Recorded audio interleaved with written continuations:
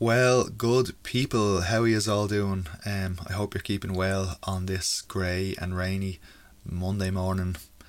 What you're listening to here is part 2 of the Fire Draw Near Wild Rover podcast. Now, I don't know how many different versions of the Wild Rover you've ever attempted to listen to in one sitting, but suffice to say that this episode is not for the faint of heart, so please take care of yourselves out there. If you're into what I do in any way, please consider checking out my Patreon, where you can get full downloadable versions of some of the songs that were recorded for these episodes, as well as the monthly bonus show and downloadable versions of the regular monthly show. If you don't feel like doing any of that, then if you felt like sharing the show around on social media or even doing a review or any of those kind of things, it would all really mean a lot to me. If you go to www.campsite.bio/firedrawnear, you'll find links to absolutely everything I've done online so far. Okay, that's it for now. I'll chat to you all soon and enjoy. I have been a bad husband this full 15 years, and spent many pounds in good ale and strong beer. I've ranted in our houses day after day, and wasted my time and my money away. But now beware, till I'll have a great care. Left at the last, poverty falls to a share. For now I will live with money in store, and never play the bad husband.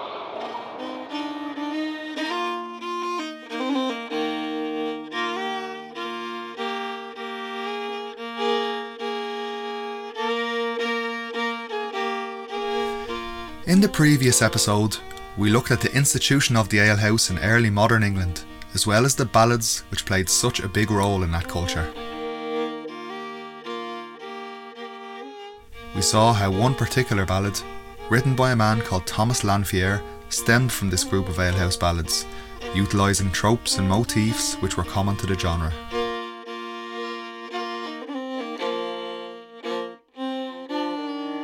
Today I want to look at this song and how it developed over the next 300 years in England, Scotland, North America and Australia, before reaching a stage in its evolution that millions of people all over the world recognise as the Wild Rover.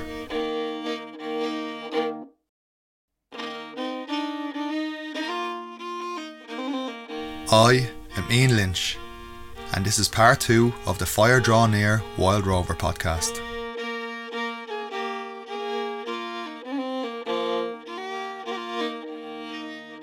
The Goodfellows Resolution by Thomas Lanfear is quite a big song by today's standards, 13 verses long in fact.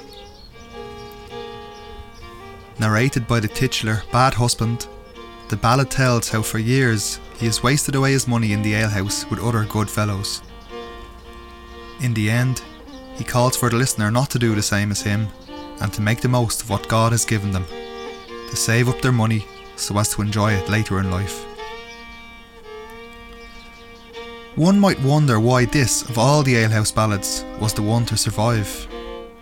What was it about this particular ballad that resonated with people above all the others?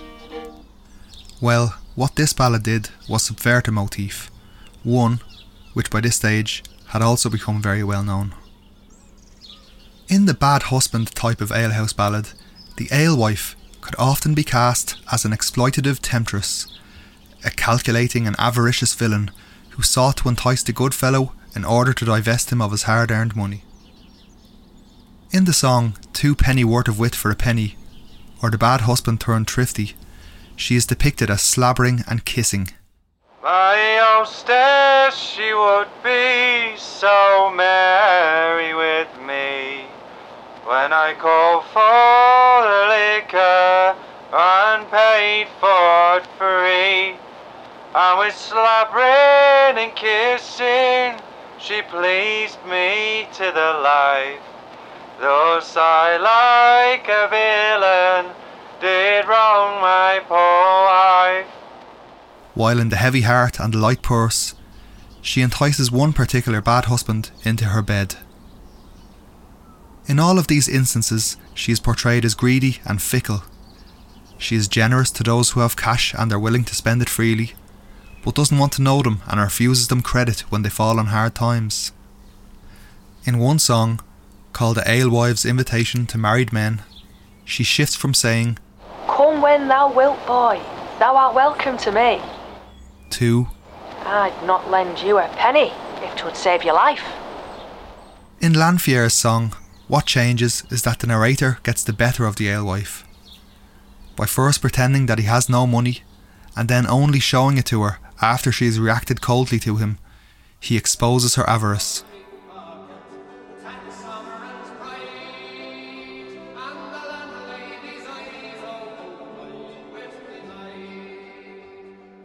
Such a satisfactory turning of the tables would have had widespread appeal to those already well versed in the common tropes and motifs of the alehouse ballad. Of the 13 verses in the Goodfellows Resolution, only verses 1, 8 and 9 went on to create the song that we now recognise as the Wild Rover. And for about 100 years after it was first printed in 1678, we have scant evidence for its existence. By the end of the 18th century though, we know it was being printed on broadside ballads in many different parts of the UK. Somewhere in the interim, the bad husband had been recast as the decidedly more romantic and desirable Wild Rover, another aspect which would have no doubt increased the widespread appeal of the song. If people had felt shame in seeing aspects of themselves in the bad husband character, they now had a hero that they could take pleasure in identifying with.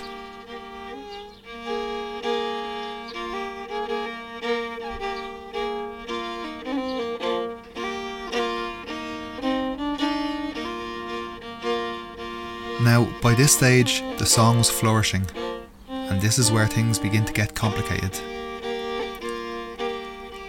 I have to give credit here to Brian Peters, who wrote the article The Well-Travelled Wild Rover, where he did a great job of teasing out the different strands of this often complex story.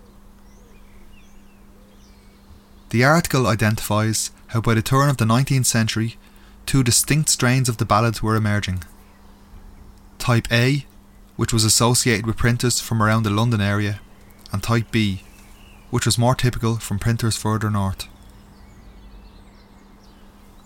Both of these songs used the 3 verses from Lanfear's ballad, as well as a couple of new verses, in order to create a new 5 or 6 verse version. One interesting fact about ballad sheets was that they were not aimed at a musically literate populace, so it should come as no surprise that musical notation was never printed on the ballads themselves.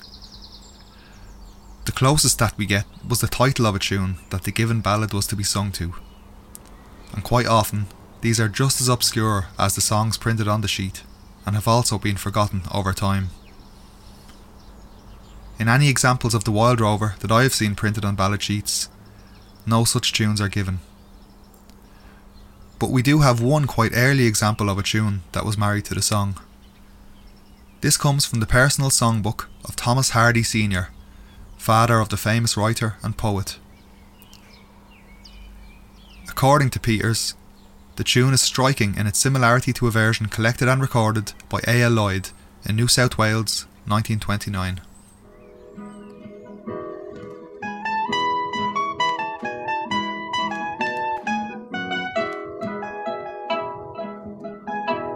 I've been a wild rover for a number of years.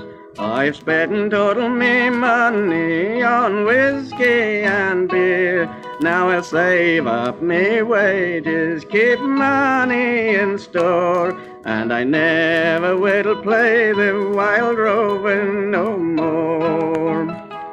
Wild rover, wild rover, wild rover no more, and I never will play the wild rover no more. Apart from Thomas Hardy's written version, we don't really get examples of melodies for the song until it started coming to the attention of song collectors making field recordings in the 20th century. One well-known English version was the one that renowned singer Sam Larner of Winterton, Norfolk, sang to Ewan MacColl and Peggy Seeger in 1958. This recording has been hailed by some as the one that gave rise to the Dubliners' famous version. While this is not 100% true, it did have an indirect bearing, as we shall see in the next episode. You can hear, however, that not only are the words different, but so is the melody, being the one more usually associated with the English traditional song, If I Were a Blackbird. I've been a wild rover for many long years. I've spent all my money on wine, ale and beer.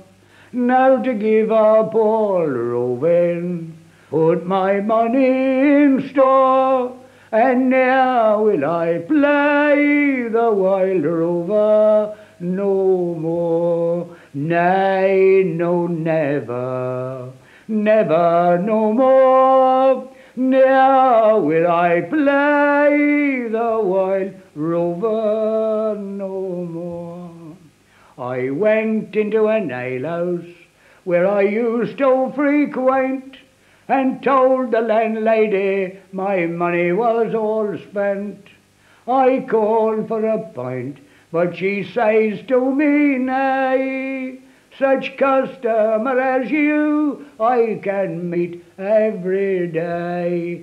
Nay, no, never, never no more. Now will I play the wild rover no more. I put my hand in my pocket, drew handfuls of gold, and on the round table it glittered and rolled. Now here's my best brandies, my whiskey and all. Begone, landlady, I'll have none at all. Nay, no, never, never no more. Ne'er will I play the wild rover no more. I'll go home to my parents, tell them what I've done, and ask to give pardon to a prodigal son. And if they forgive me, which they've done times before, then ne'er will I play the wild rover no more. Nay, no, never, never no more. Ne'er will I play the wild rover no more. Before we move away from the situation in England, I want to look at one more very interesting field recording. This was made in a pub in Malton, North Yorkshire in 1972 by singer and song collector Steve Gardam. While recording The Wild Rover from one singer, there appears to be some very obvious disagreement over the tune that the song should be sung to. One singer starts off by singing the version associated with the Dubliners, before being taken over by another singer by the name of Jim Barron. It's interesting to see that in the north of England, even by the 1970s, people were still clinging on, almost stubbornly, to their own localised versions of the song, holding out against an ever-encroaching hegemony which would one day all but extinguish the lesser-known variants. Comes here now and again, like, and he sings it like, he sings it, what does he sing? I've been a wild rover for these long years, for these long years. For these long years I've spent all my money in whiskey and beer.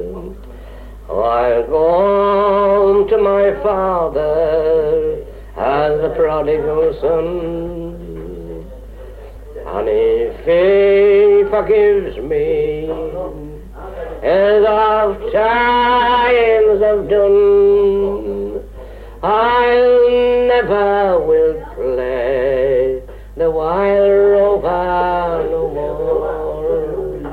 Nay, no, never, never, nay, never, no more.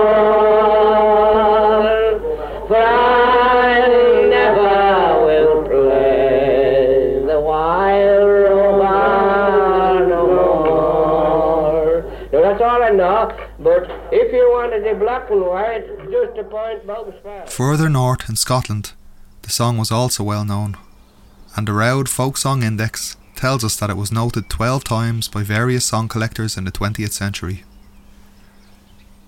Jimmy Macbeath of Portsoy, Banffshire, sang the song for Hamish Henderson in 1952, and the air that he sang it to is more or less typical of the Scottish versions.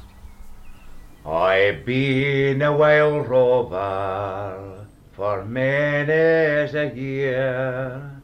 I spent all my money in whiskey and beer, but now I'll give over, put my money in store, and I'll be a wild rover, no, never, no more.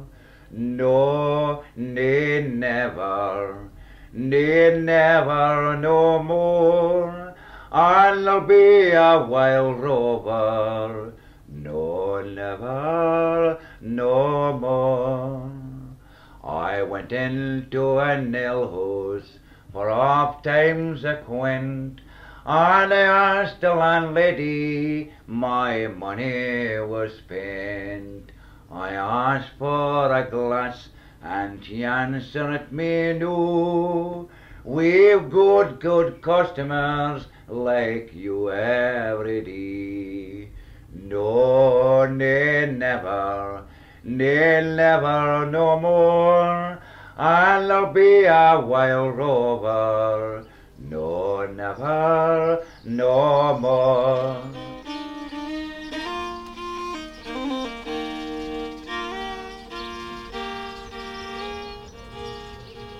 Despite the fact that the Wild Rover was printed in songbooks in North America from the middle of the 19th century, it's only been collected in the field a small number of times. Alan Lomax recorded the following version from Bill McBride in Michigan in August 1938, and we can plainly hear that the melody is very similar to that which was sung by Sam Larner 20 years later. Been a wild rover for many long years. I spent all my money for whiskey and beer, but now I will lay up my money in store. I never will play the wild rover no more. Wild rover, wild rover, wild rover no more. I never will play the wild rover no more. Oh, I went to a tavern. A common feature of the North American versions is that they all seem to follow the Type A broadside ballad from England quite closely. Although McBride doesn't sing it here, there is also a final verse that seems to be only found in North America. We can hear it sung here by Paul Clayton on his 1956 LP, Folk Songs and Ballads of Virginia. We'll play the wild rover no more. I now am resolved for my future life to settle myself and to marry a wife, and we'll keep the ravenous wolves from the door, for I never will be a wild rover no more. Wild rover, wild rover, wild rover no more, for I never will be a wild rover no more. Interestingly, Australia seems to have been where the song really flourished. A.L. Lloyd noted that it appeared to have survived better in Australia than in the country of its origin, and he said that in the 20s he had heard it sung to 2 or 3 different melodies. It appears in almost every folk song collection, where the character of the Wild Rover fits in snugly amongst the outlaw folk heroes and rough-living swagmen of Australian settler folklore. Although it wasn't collected before the 20th century, we do get glimpses of the fact that it was widely known. For example, there are records of it being sung at Masonic lodges and at temperance meetings, and there's even records of a prize bull who was named Wild Rover. It was also referenced in the farewell note of a prisoner prior to his execution in New South Wales in 1889.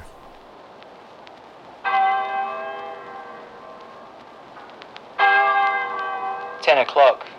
Poor old Boxer goes to drop. So goodbye and good luck to you. I have been a wild rover, but I'll be so no more.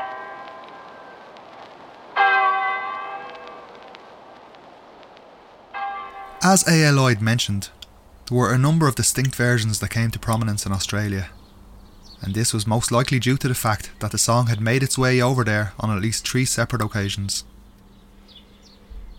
The first time the song appeared in print was in A.B. Banjo Patterson's 1924 publication, Old Bush Songs. In 1941, country and western star Tex Morton sang this version to a melody borrowed from the well-known cowboy song, The Strawberry Roan. It subsequently made its way into the oral tradition, and there are several collected versions, which obviously stem from this recording.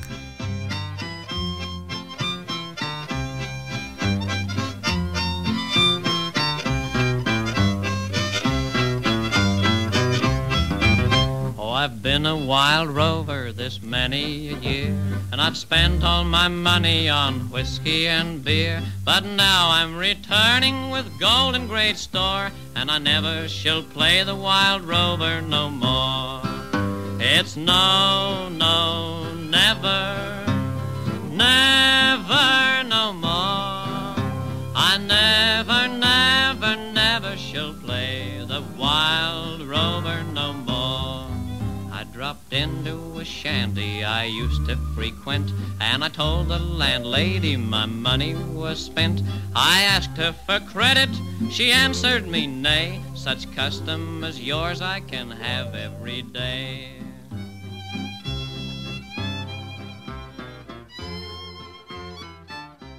So we have already heard a clip of A.L. Lloyd's Wild Rover, which he collected in New South Wales in 1929. But there was also another strand of the song in Australia, and this was collected by John Meredith in Sydney in 1955. The singer's name was Edwin Goodwin, and the first verse and melody are striking in their similarity to a version usually found much closer to home. I've been a wild rover for many a long year, and I've spent all my money in whiskey and beer. But the time now is approaching, I must take care, for fear that misfortune should fall to my share. Wild roving, bold roving, wild roving give o'er, for I ne'er shall be a wild rover no more. There is one more substantial piece of the puzzle in the Australian situation though. In 1942, the Sun News Pictorial newspaper in Melbourne published an appeal looking for Australian folk songs for women's choir, and the words to a song, Wild Rover No More, were among the many that were sent in from a reader identified only by the initials RP. The drive for folk songs had been spearheaded by the Reverend Dr. Percy Jones of the Melbourne Conservatory of Music, and in 1952 he was contacted by none other than Burl Ives, who was looking for Australian songs for an upcoming tour. The material proved to be such a hit with the Australian public that Ives recorded many of them on his 1959 LP Australian Folk Songs, and with Pride of Place as the first track was Wild Rover No More. A blurb on the LP claimed, "They say in Australia that Mr. Ives' triumphant tour was the beginning of a revival of long overdue interest in Australian historical song research. Whether Mr. Ives began or was only a catalyst to the revival of interest in Australian folk songs, it is now a fact that after Mr. Ives left Australia there was a revival of folk song interest that parallels our revival here in the United States." This is not just empty publicity, and the combination of the tour, the LP and the connected book had such a massive impact that by the 1960s versions of this Wild Rover were being collected in New South Wales and Queensland. The words to this version, as well as Tex Morton's, follow those printed in A.B. Banjo Patterson's 1924 songbook very closely, and had obviously come from the same source. The alehouse that had been the centre of the action since the good fellow first saw the error of his ways in 17th century England had become a shanty, while the handfuls of gold had become sovereigns bright. Not only that, but the triumphant rover now returned home with gold in great store. Here again we find the song being updated much in the same way as it had before at certain key points. Just as the shift from victimhood to victor, and from the bad husband to the wild rover, had managed to resonate with people in the past and ensure the song's popularity, the motif of the prodigal son somehow returning home in a financially secure state despite all of the drinking that he has done could only have furthered this popularity. This particular Australian strand of the song starts to lead us very close to the one that Luke Kelly would record just 5 years later. I've been a wild rover this many a year, and I spent all my money on whiskey and beer.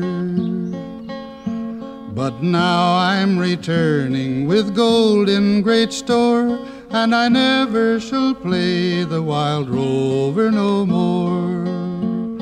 No, no, never, never no more. I never shall play the wild rover no more. I dropped into a shanty I used to frequent, and I told the landlady my money was spent. I asked her for credit, she answered me nay. Such a custom as yours I can get every day. No, no, never, never no more. I never shall play the wild rover no more. Then I drew from my pocket 10 sovereigns bright, and the landlady's eyes opened wide with delight. She said, I have whiskey and wines of the best, and the words that I told you were only in jest.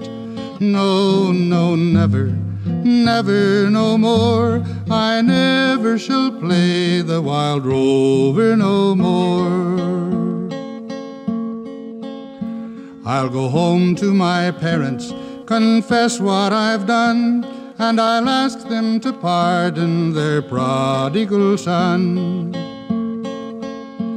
And if they will do so, as often before, I never shall play the wild rover no more.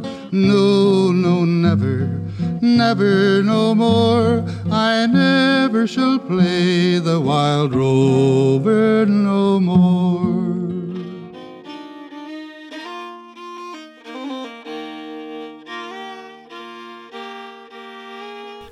Performers on this episode, in order of appearance, were Marshall Morris, the Travelling Woodsman of the Fossway, Cormac McDermott, Paul Denman, Beanie Entwistle, Mark Jennings, and the one and only Liam Krill.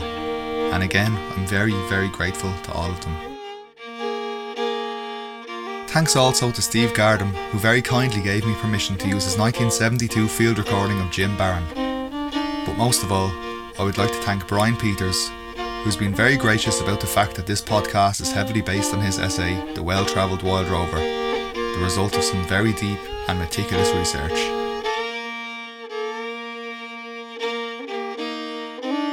I am Ian Lynch, and this has been part 2 of the Fire Draw Near Wild Rover podcast.